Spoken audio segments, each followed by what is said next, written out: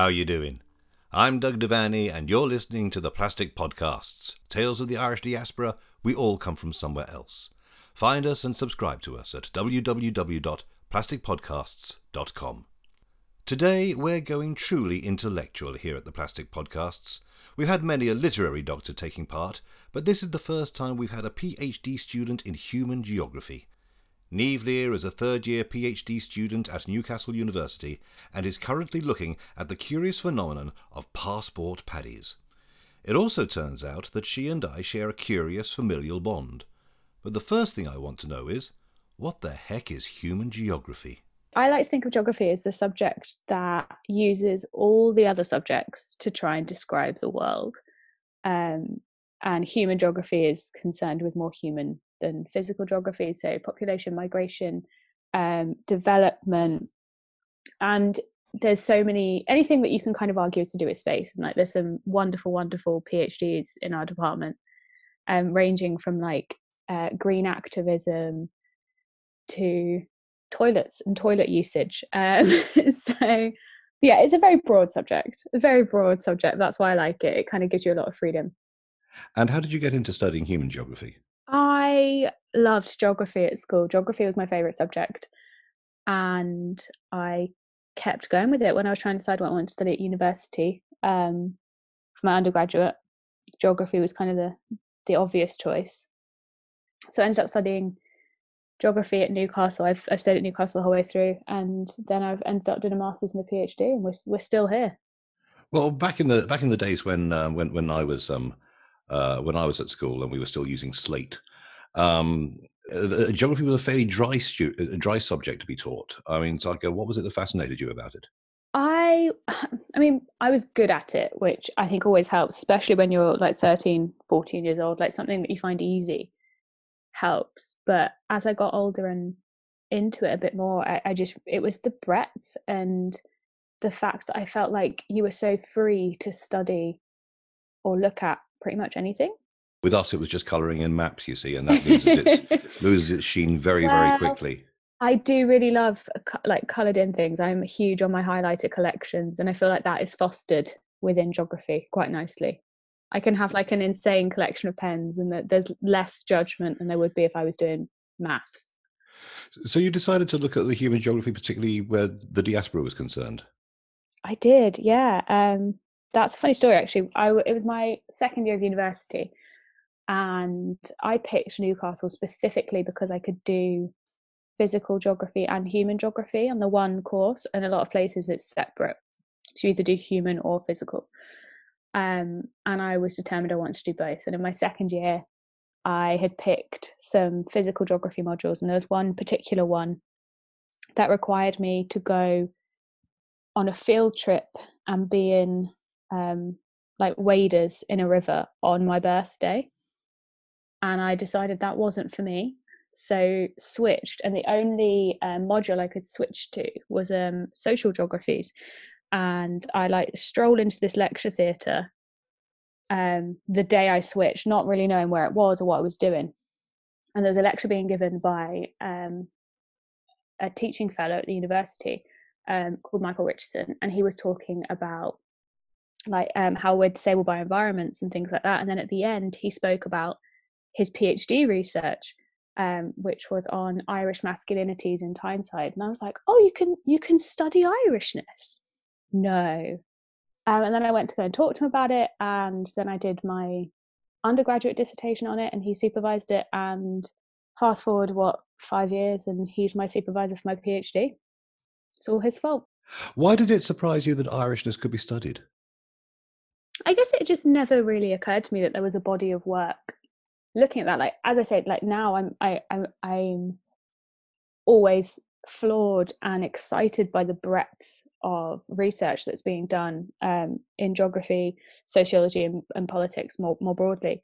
But like, especially back then, it had never occurred to me that like people were looking at things like the Irish diaspora, and I'm like, I was just fascinated that was a thing. And I think it's as a member of that community, it's always been something that's really interested me. And there's been so many questions that I have about why things are the way they are, or why my lived reality is different from someone else who's got a similar heritage to me.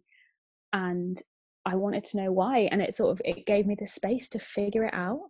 So in many ways it's a completely self-indulgent project, but that's okay. You say that, but you did a 10-minute presentation the reason I first became aware of you and your work was that there was a 10-minute presentation that was forwarded to me by one of our guests, John O'Donoghue, and that seemed to have created something of a stir in your circles.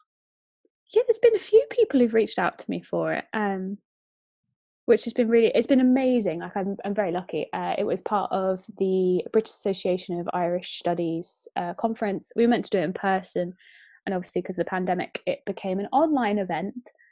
And I put this conference paper up, and so many people were interested and wanted to talk about it, or just reached out to me to tell me their stories so generously, and it's been great. And it was just this little presentation about passport paddies and hierarchies of Irishness. Well, we'll come on to such heady stuff later, but this all started, as I understand, from watching the rugby. Yes, the rugby, always the rugby. So my mother is a Irish immigrant, County Mayo, a Devaney like yourself, and I was born in Bedfordshire, in quite a rural part of Bedfordshire, tiny little village, don't have a shop, and the rugby was a big part of our lives. My parents and my family more generally really into sport, and any excuse to have the sport on, have some friends around and have some food and some beers.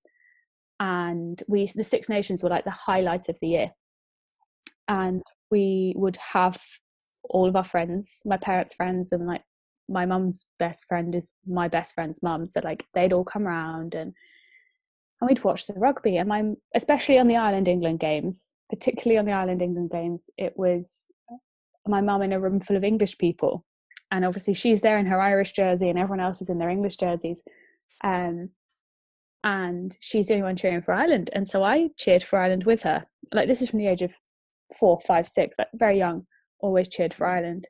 And my mum has a tricolour flag.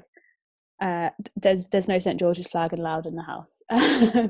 She did let us have England football jerseys for the World Cups, but she was drawing a line at a flag. And I would, especially like if Ireland had won, I'd run up and down the road with the flag tied to my back. And if Ireland had been England, Mum would hang it out the front of the house, or our neighbour was Welsh. And when Ireland beat Wales, I'd go and like knock on his door wearing my flag. And it made me feel I was very like outwardly patriotic for Ireland, and I think in like solidarity with my mum.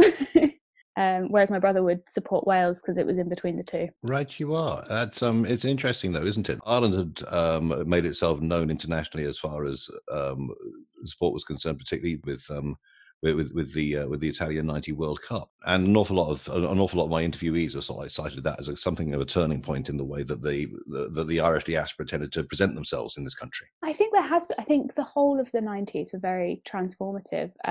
1994 was the year that Ireland qualified for the World Cup and England didn't, and I was 6 months old at the time. And there's a picture of me in a high chair gripping 2 little Ireland flags with an Ireland hat and an Ireland t-shirt on, because my mum really, really took all the liberties she could there. She was absolutely thrilled that England hadn't qualified. But I think the 90s more broadly, obviously you have had arguably a de-escalation in tensions between the two nations in terms of the Northern Irish conflict, and the eventual signing of the Good Friday Agreement. And so the sort of negative relationships of the 1980s were still there. Like, don't get me wrong, like those tensions are still present, but they were definitely less comparatively. And you had, as you say, Italy 1990, you had the 1994 World Cup, you had Jack Charlton, you had the beginning of Boyzone and Westlife, and Bewitched, and these big Irish bands who were kind of selling a different form of Irishness. So suddenly, speaking about Ireland in this country, it was being, I mean, in my thesis I argue that it was depoliticized. through the 1990s and the 2010s, and just like the first half of the 21st century, really just been depoliticized by this sort of like pop culture movement, sports, from Ireland, and that sort of helped de-escalate the tensions and change the way that we perceive Irishness in England. I was speaking to my mum the other day, and she was saying she emigrated in 1985, and she walked out of work at one point, and left and said she wasn't coming back, and that because she was getting so much, like, I mean, it's difficult calling it racism because of all the rightly so, like the negative sort of connotations, but she was getting so much bigotry towards her for being Irish, that she walked out of work, and for me that seems like such a foreign concept, like, because I'm in this generation where suddenly it's like a trendy thing to have an Irish granny, and that was so close to like my lifetime. Why would you shy away from calling it racism, do you think? I wouldn't necessarily shy away from it. I think there are really unhelpful parallels, particularly in the last 6 months, that have been drawn between Irish migration and the Irish cause, and rightly, like the bigotry that has been shown towards Irish people, and the slave movement, the slave trade, and things like that. And I don't believe that those are helpful or in any way comparable. I do think there is anti-Irish racism, I think particularly in the 1980s, and probably before that, but I don't necessarily think within our current context racism, I don't know that it's really difficult, because I'm like, is it racism? Is it different? Is it a different form of bigotry? I don't know what it is exactly, but I don't like, I think probably anti-Irish racism is potentially a better way to describe it, but I don't like, I wouldn't want to be drawing parallels between that situation and the racism that is seen towards BAME communities in this country, particularly contemporarily.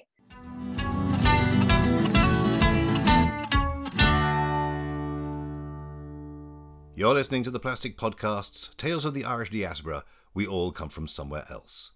Niamh Lear is something of a first for the Plastic Podcasts, being the only one of my interviewees thus far to be part of that legendary group, the Millennials. I wanted to know a bit more about growing up plastic in the 90s.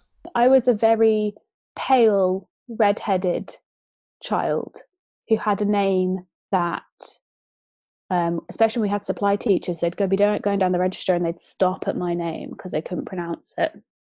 And I think in a lot of ways, like, I displayed my Irishness as like a counter towards that. Like, it's like, why is your name spelled funny? Oh, well, I'm Irish. And I was always very proud of it. And I think my mum raised us to be very outwardly Irish. And I do, looking back on it, I think in some ways that's from speaking to other people who I've researched, I think it's a very similar experience. A lot of people, their parents really pushed Irishness, and in some ways I think that was their defense against the fact that they left, was really like channeling home the Irishness in their children. So going to that, because it's quite interesting, because you represent a different generation to the ones that we normally interview. Yes. Yeah, and it's and likewise the same is true of your mother, coming across in the 1980s rather than say in the 1950s and 1960s. Yes. And what was it that brought her across? She first came across like the early 1980s in the summers to work, as did all of her siblings, and like her brothers were working usually in sort of construction jobs, and she was working as a receptionist, I think, in a swimming pool which my dad was running, and that was how she met my dad. And so she was coming over in the summers to work, and then eventually she came over for a weekend or for a visit or something, and then never went back and just stayed sort of by accident. So it was partly economics and partly because she met my dad. But I think that just in the 1980s, that the economic situation in Ireland wasn't great. So I think she probably would have ended up emigrating anyway. It's just, would it have happened at the same time? Would she have emigrated to London? Like, who knows? But out of her, she's one of 5 and all but one of them left. And I think that's quite a common tale, particularly for the west of Ireland and particularly at that sort of time. And so what does she do now? Now she is a kept woman at the moment. She works in a bank. She worked for RBS for most of my life. And then as I got older, my Irish grandmother came to live with us, and my mum cared for her while she was sick. And then my brother was sick for a bit, so my mum cared for her. And she's been caring for people for the last decade, really. My dad's mum and my dad's dad. And now she's just having a bit of time to herself, hopefully enjoying it. You know, she's getting on a bit. You say you were born and raised in Bedfordshire. I think it's Yes. towards Milton Keynes area, isn't it? Yeah, sort of between Bedford and Milton Keynes, Marston Mortain. And what was the family home like? Was it like loud and boisterous? Was it quiet and calm? What was it like? Oh no, it was very. My parents worked really long hours and they worked really hard, but there was always people around. There was always family visiting. There was always food going. You know, it was busy and there was music and there was fun. Like it was a really fun household. There was always some level of sport on, or we were going somewhere to do something, or visiting someone, or someone was coming to see us. Like it was very busy. Sport's a big thing with your family. Yes, huge. I don't think there's a sporting competition that doesn't grace the TV screens in the Lear household. My dad's really into sport. My brother's really into sport. My mum's really into sport. So yeah, football, rugby, tennis, snooker. I remember being forced to watch my Irish grandma. Loved snooker. Loved it. And you used to have to sit and watch snooker game after snooker game after snooker game. And then there was cards. We played a lot of cards we still play a lot of cards comparatively to a lot of other families. That as I've grown up and I've gone to other places and been into other people's households, just something like, oh wait, you don't play cards? Whereas like it's seen as a cardinal sin to shuffle in a particular way in my house. Like my granny would she would lose her shit. You couldn't be shuffling with the deck facing outwards. And every single time I forced my boyfriend to play cards, I'm like, you can't shuffle like that, because that was never do you know what I mean? Like it was such a big thing in our household, and it just hasn't been for a lot of other people, I don't think. And with the aunts and uncles who came across, is it much the same with them?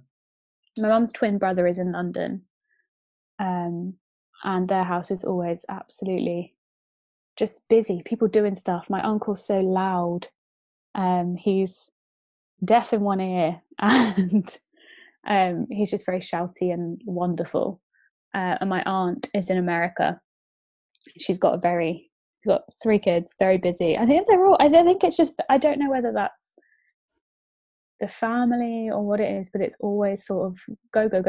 Like there's always food offered. Do you know what I mean? Like you could drop by with 2 minutes notice and there'd be food waiting for if you needed it. And just a lovely, welcoming, like kind and giving sort of family space that I was brought up in. And I think as you get older, I mean, I say that I'm not that old, but you appreciate that more, because you learn that not everyone has that same setup or that same situation, and it is really a wonderful thing. Like my aunt, God bless her, for my degree we were doing a field trip to New York, and I texted her being like, hey Kiss, can me and some of my friends come and stay? So I bought 4 girls and just dumped ourselves on her for Easter one year, and she not a bother. You know, they're just wonderful people. And so that actually brings us very, very neatly onto your academic career, I suppose, which is, were you always, were you a studious child at school? Oh God, no. I was a very lazy student. At school, I did my work in lessons, no bother, absolutely fine. But I found school, it sounds really stuck up, I don't mean like that, but I found the academic system in secondary school like relatively easy. Like I understood it, I knew how to do it, I knew how to pass an exam, I kind of had the knack to it. And I've worked in education for a bit, and it is a knack. Like you can be very, very intelligent, but if you don't know how to pass the exam, you're not going to pass the exam. And so I was just very lazy because I knew I could do it. And I worked hard. I don't mean like I didn't work hard, but I think what really got me when I got to university was that suddenly I did have to work, whereas I hadn't had to before. So I would, I mean, even once I'd finished my undergraduate degree, I would never have ever have imagined I'd be doing a PhD. What do your folks think about the potential of Dr. Niamh Lear? I think they're just astounded. I'm very lucky. Both my grandmothers live with me. My dad's mum for pretty much all of my life, and my grandmother for 5 or 6 years of my life. And my nan was so proud. God bless her soul. She had a little photo frame that was up in her living room that had my undergraduate graduation picture, my master's graduation picture, and then in the middle there was a picture of my dad when he graduated from his a course that he did at some point. And she was like, that's in there as a placeholder until you've got your doctorate. God rest her soul. And I think my parents, neither of my parents, my mum dropped out of university to move to England and marry my dad. So neither of my parents have a degree, a university degree. Like they didn't go to university and go and get their degree and do what I've done. And I think they're just amazed. They're very supportive. I remember when I was looking to go to university, and it wasn't the sort of thing that was questioned by my school. Like it was like you're a high achieving student, obviously you're going to go to university. And I remember going to my parents and talking about it, and my dad was like, yeah, go to university, but don't go unless you know what you want to do. And like that was no one had ever said that to me before, because it was just sort of like our education system is very geared towards just going to university. And I don't think it's the right thing for a lot of people. And I think it's really detrimental to a lot of people to be pushed into it or not be given the opportunity to think about it. And my parents were very big on me thinking about it. And I really, really appreciate that. And I think I was very lucky to have that. And as much as I have no idea how I ended up doing a PhD, at least it was going into my undergraduate, at least it was very thought through. But no, I think they're very proud of me. Oh, of course. Shocked of course. mostly. Well, good Lord! I mean, I feel proud myself, because let's face it, I'm possibly a member of the family by extension. Well, yeah, you must be a cousin or something. When we do I don't know if you've seen the website that we have, but we've got we do the Irish crest or shield or whatever, however they like to sell placemats and tablecloths and coasters nowadays and that sort and so of stuff. forth. So I may well have the, because I'm not sure that there's one for Lear. I don't think there will be. No. So would you mind if we did the Devaney one? No, go for it. Do the Devaney one. But it's a really weird one, because it's kind of the red hand of Ulster. Yeah, we're kicked out by the Brits. I'm funded by the ASRC, and my conference last year was in Belfast. Mm-hmm. And so I went to Belfast for the first time in my life, and I was like, so I was in Palestine in June, and I'd seen the walls, and like it was an incredible trip. Like you must go. But did that, and then I was in Belfast like 3 months later, and I was like, oh my God, there's walls up, like still up here, the same as I've seen in Palestine.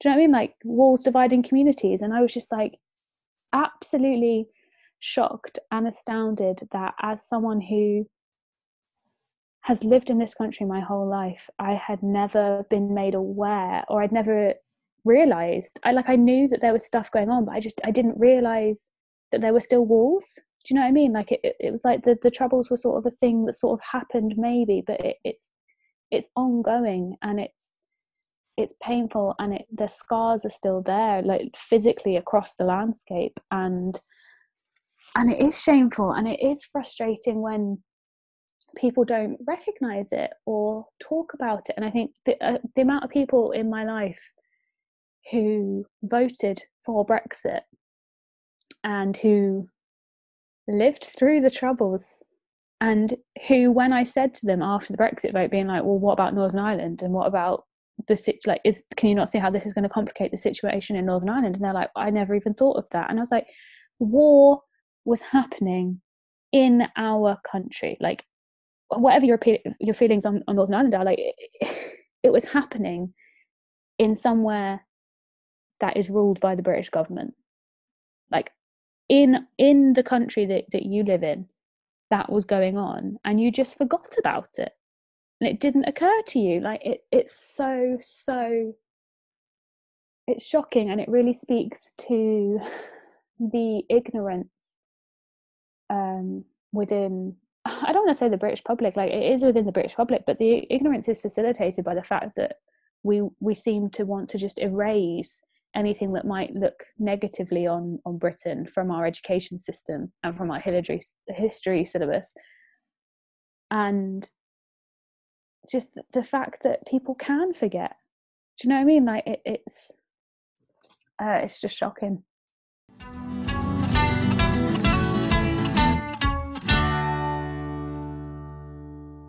We'll be back with Niamh Lear in a moment.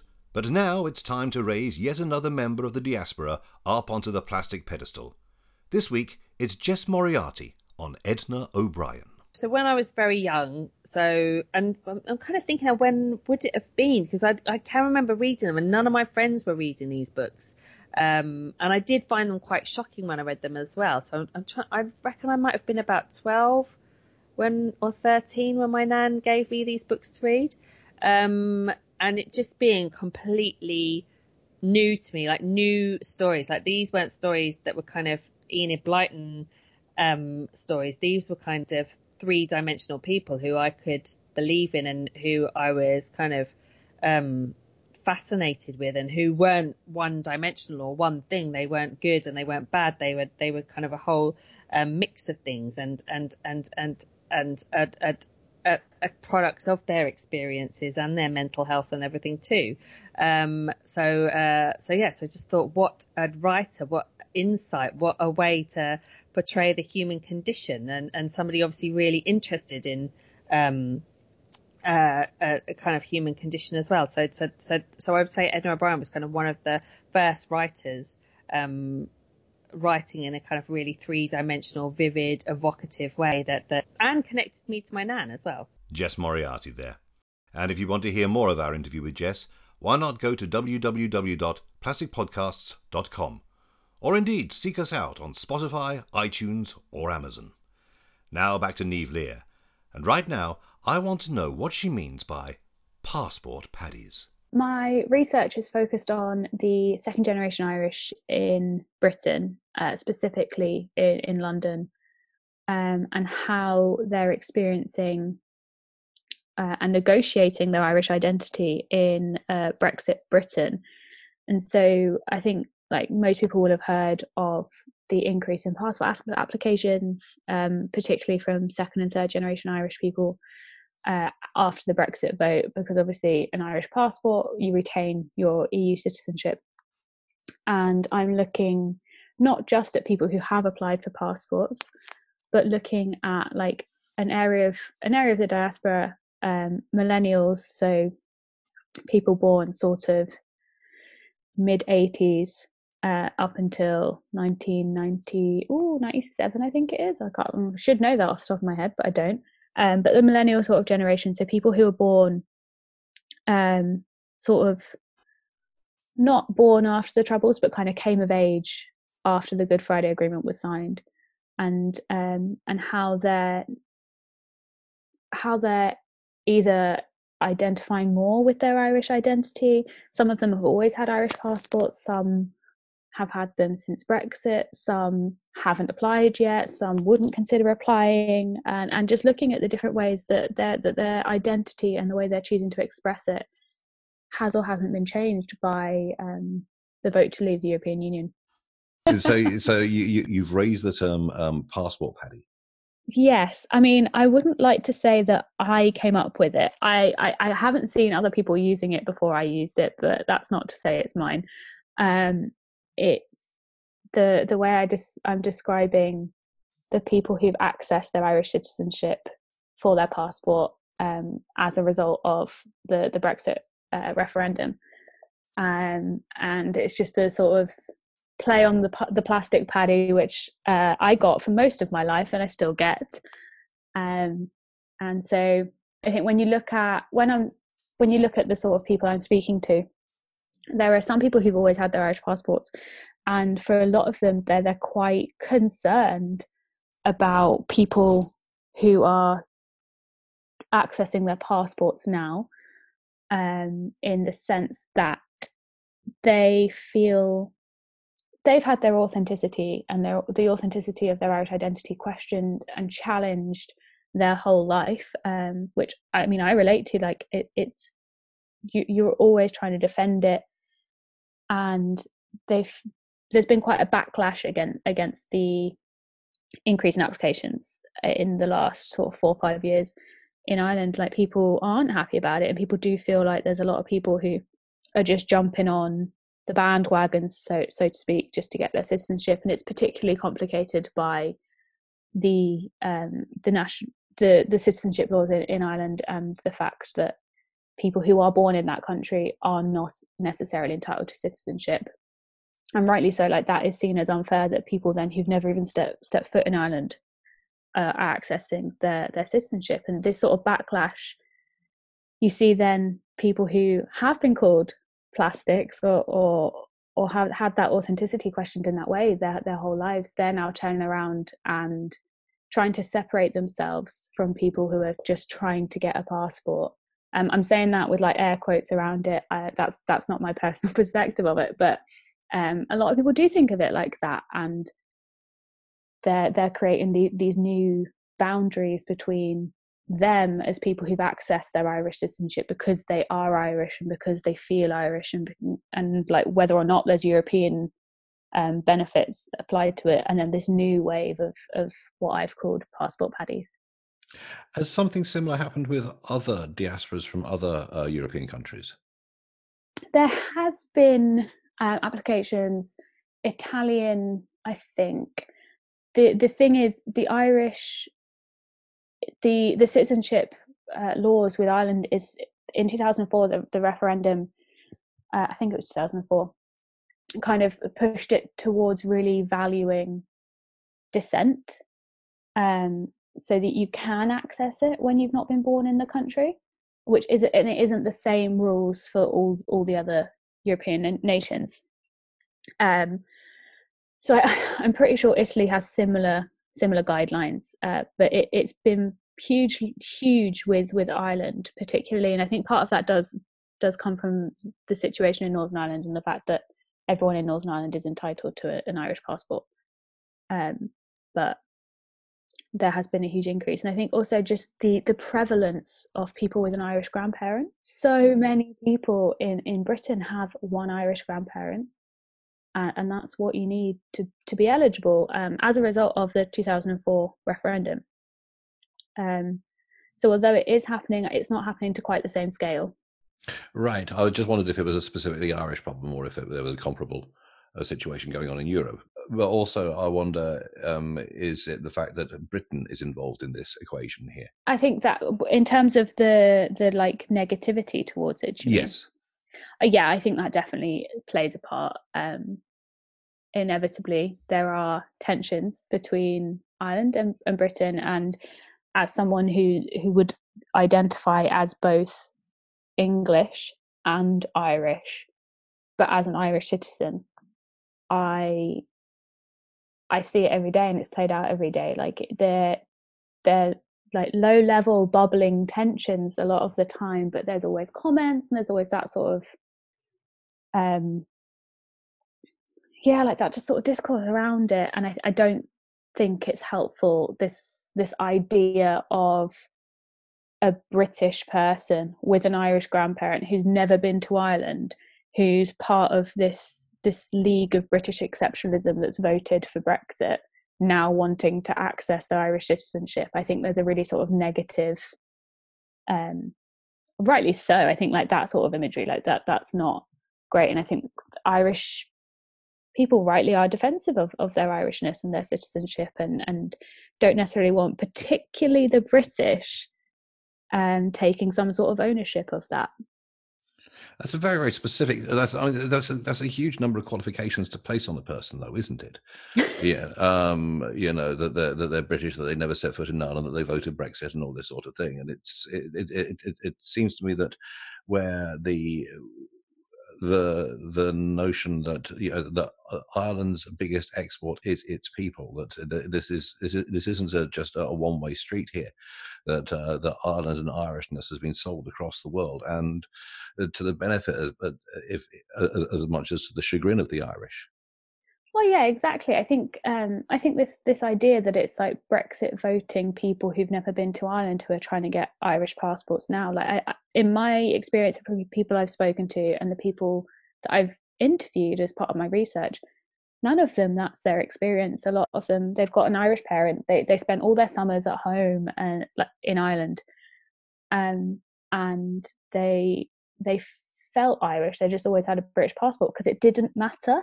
Like there wasn't huge issues either way, whatever you had. Like, as I said, like in the 1990s and the early noughties, like the sort of political aspect of Irishness was taken away. So I've been speaking to people who are like born in the 1960s in Britain as second generation Irish, and they have a very different experience of it. Like choosing to be Irish came with a huge burden. As you're aware, like being Irish in the 1980s, like it wasn't easy, and identifying as Irish as a second generation person in the 1980s, it was taken aside. It was taking a political stance. Whereas in 2000 and 2001, it wasn't quite the same thing. It was a lot easier. You would just needed a passport, and it didn't matter. Both of them had the same entitlements, and you lived in Britain, so a lot of people had a British passport, and it was easy enough for them. And it's now that there are differences in what you're entitled to, and now that things aren't necessarily the same, and crucially, I think now that Britishness is representing something that a lot of people don't identify with, people are now looking to their Irish passport. And it's not just a jump to a nationality. I think we have to always bear in mind that holding a passport of any description is a huge privilege. It's not just something you just go and get. There's a lot of money involved. There's a lot of finding documentation involved. Like it's huge work, and I think it's really reductive of it to just say they just want a passport.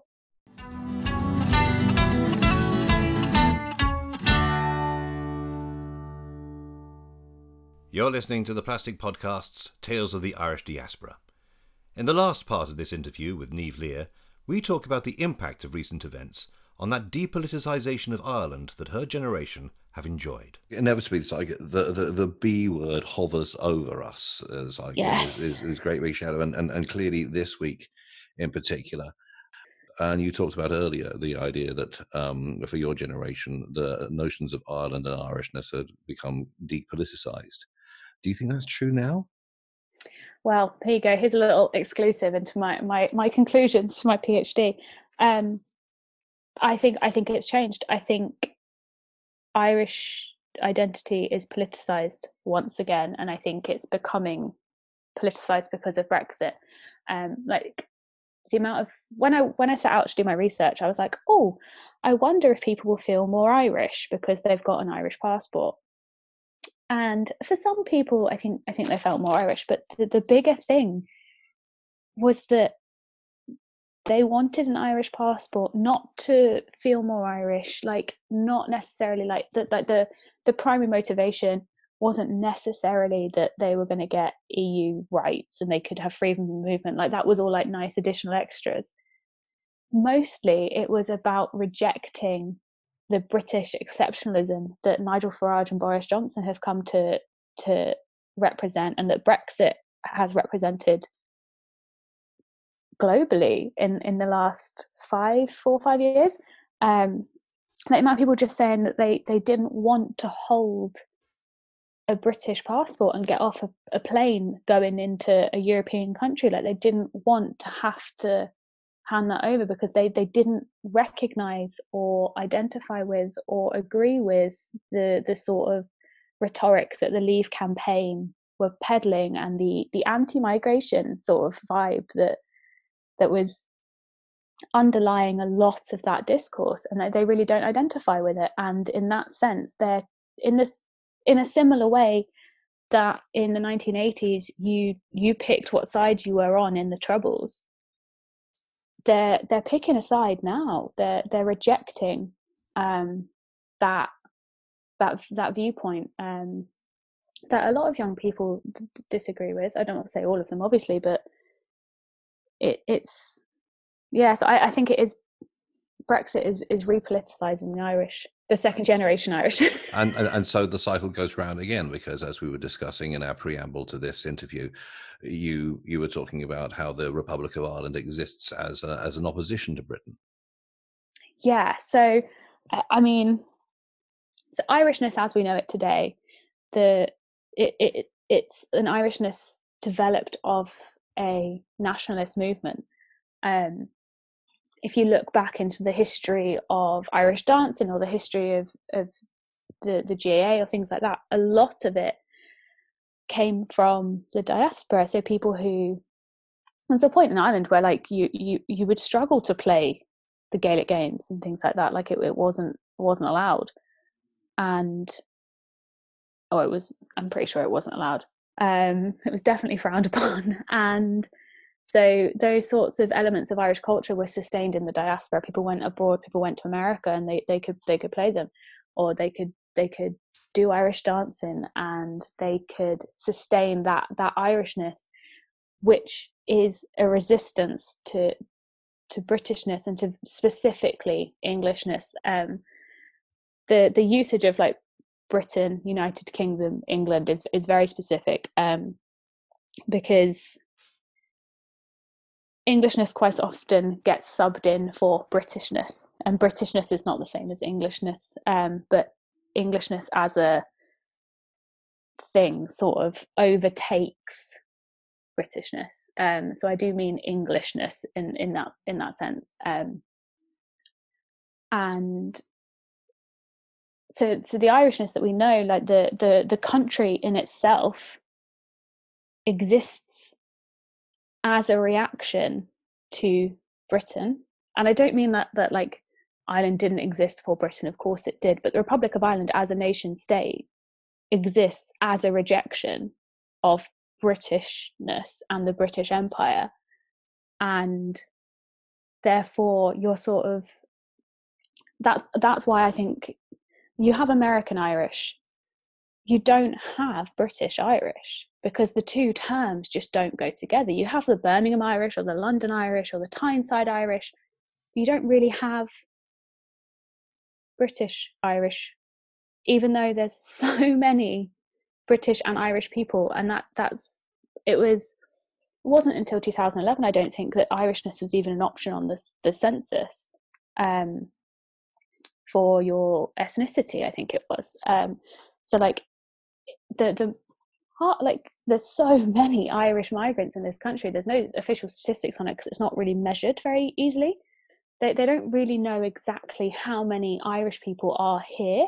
And I know, I'm pretty sure it was 2011 census, they introduced Irish in the ethnicity column, and they thought more people would select that, and that would give them a better idea of people who were English or British or Welsh or Scottish, but who had Irish ancestry.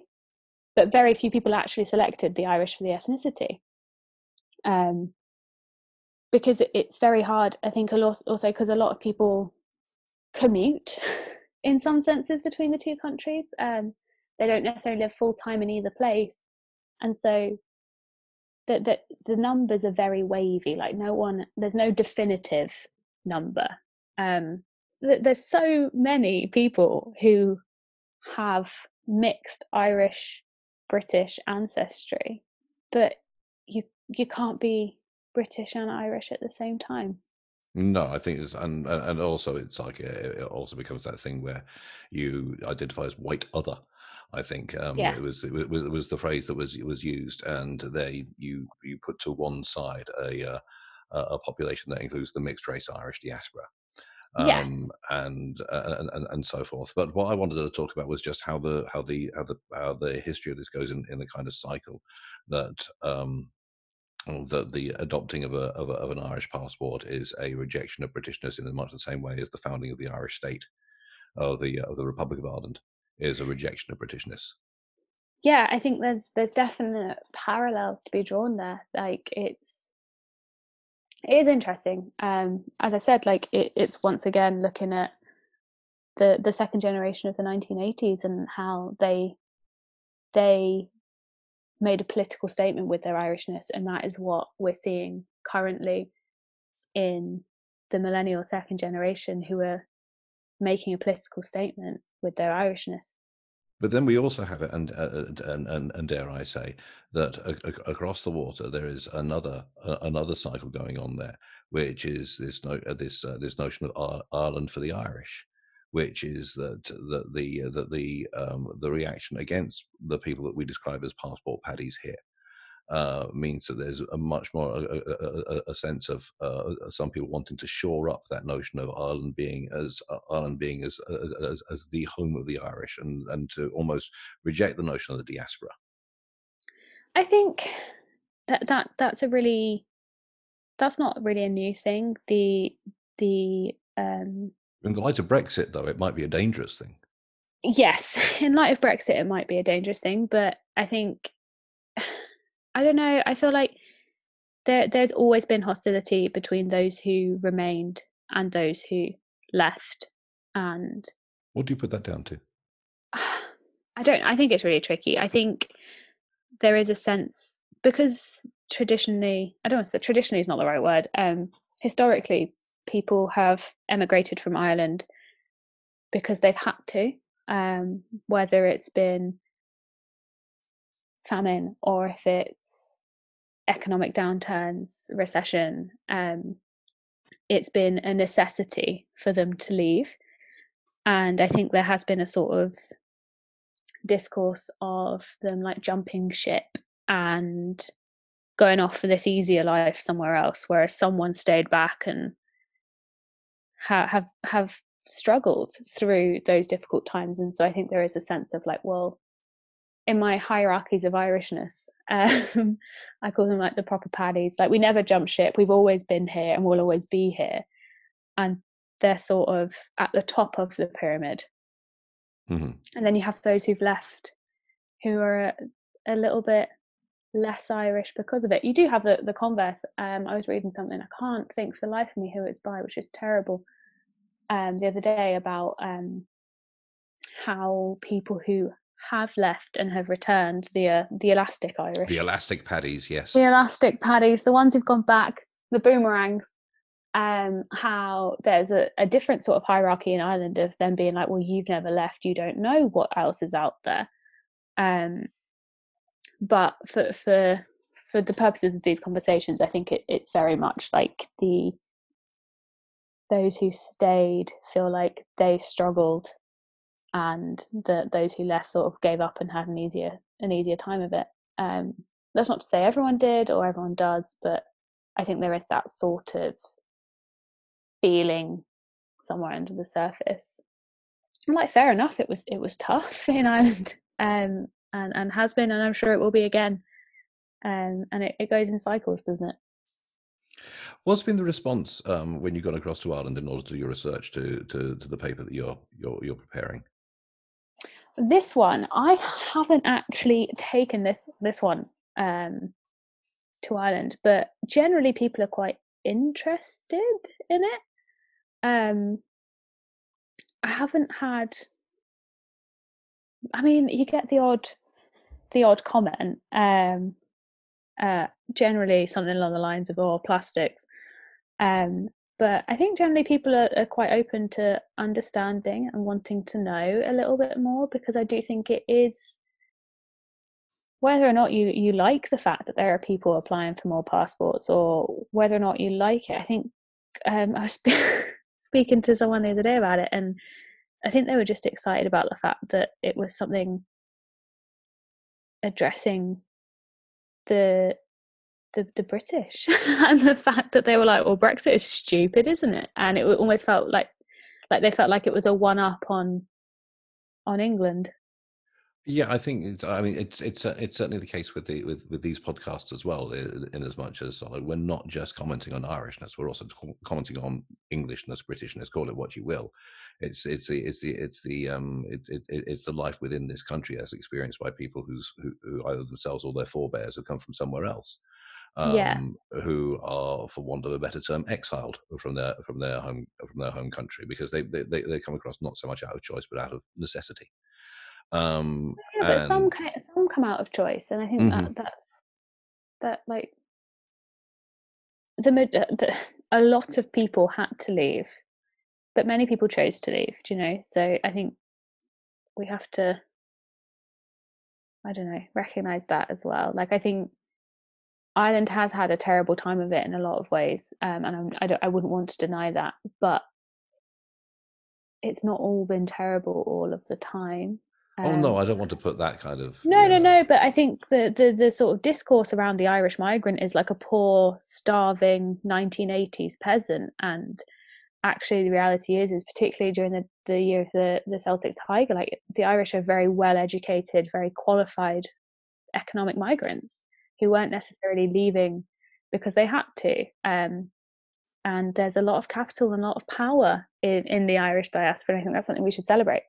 One final question, which is, what does being a member of the diaspora mean to you?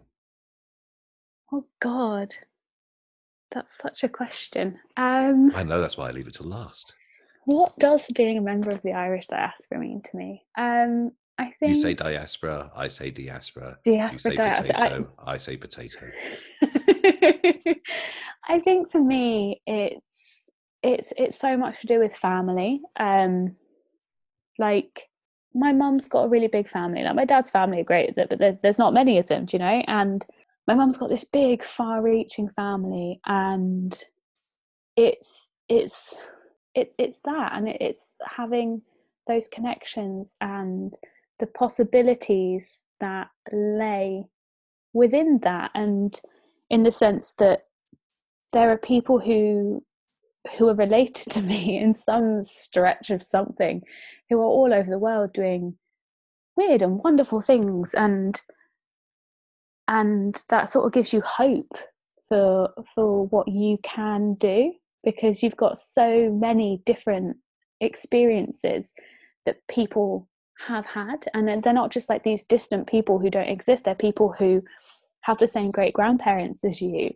And I think for me, that's knowing that and seeing the possibilities that life has. Like, when I was growing up in Bedfordshire, like, it wasn't uncommon for people's cousins to go to the same school as them, and for their parents to have gone to that school as well. And I remember being like, what? Will you go to the same school as your cousins? Do you mean your cousins don't live a long way away? Or like, you don't have family in Chicago? Or like, and I'm always thankful for the breadth of experience that I have been able to see and observe and understand, and the lack of impossibilities that has given me. And I think for me that's kind of what it means, I guess. You've been listening to the Plastic Podcasts, Tales of the Irish Diaspora. We all come from somewhere else. With me, Doug Devaney, and my guest, Niamh Lear. The Plastic Pedestal was provided by Jess Moriarty. Music by Jack Devaney. Find out more about us and subscribe at www.plasticpodcasts.com, or you can pay us a visit through Facebook, Instagram or Twitter. The Plastic Podcast has been sponsored using public funding by Arts Council England.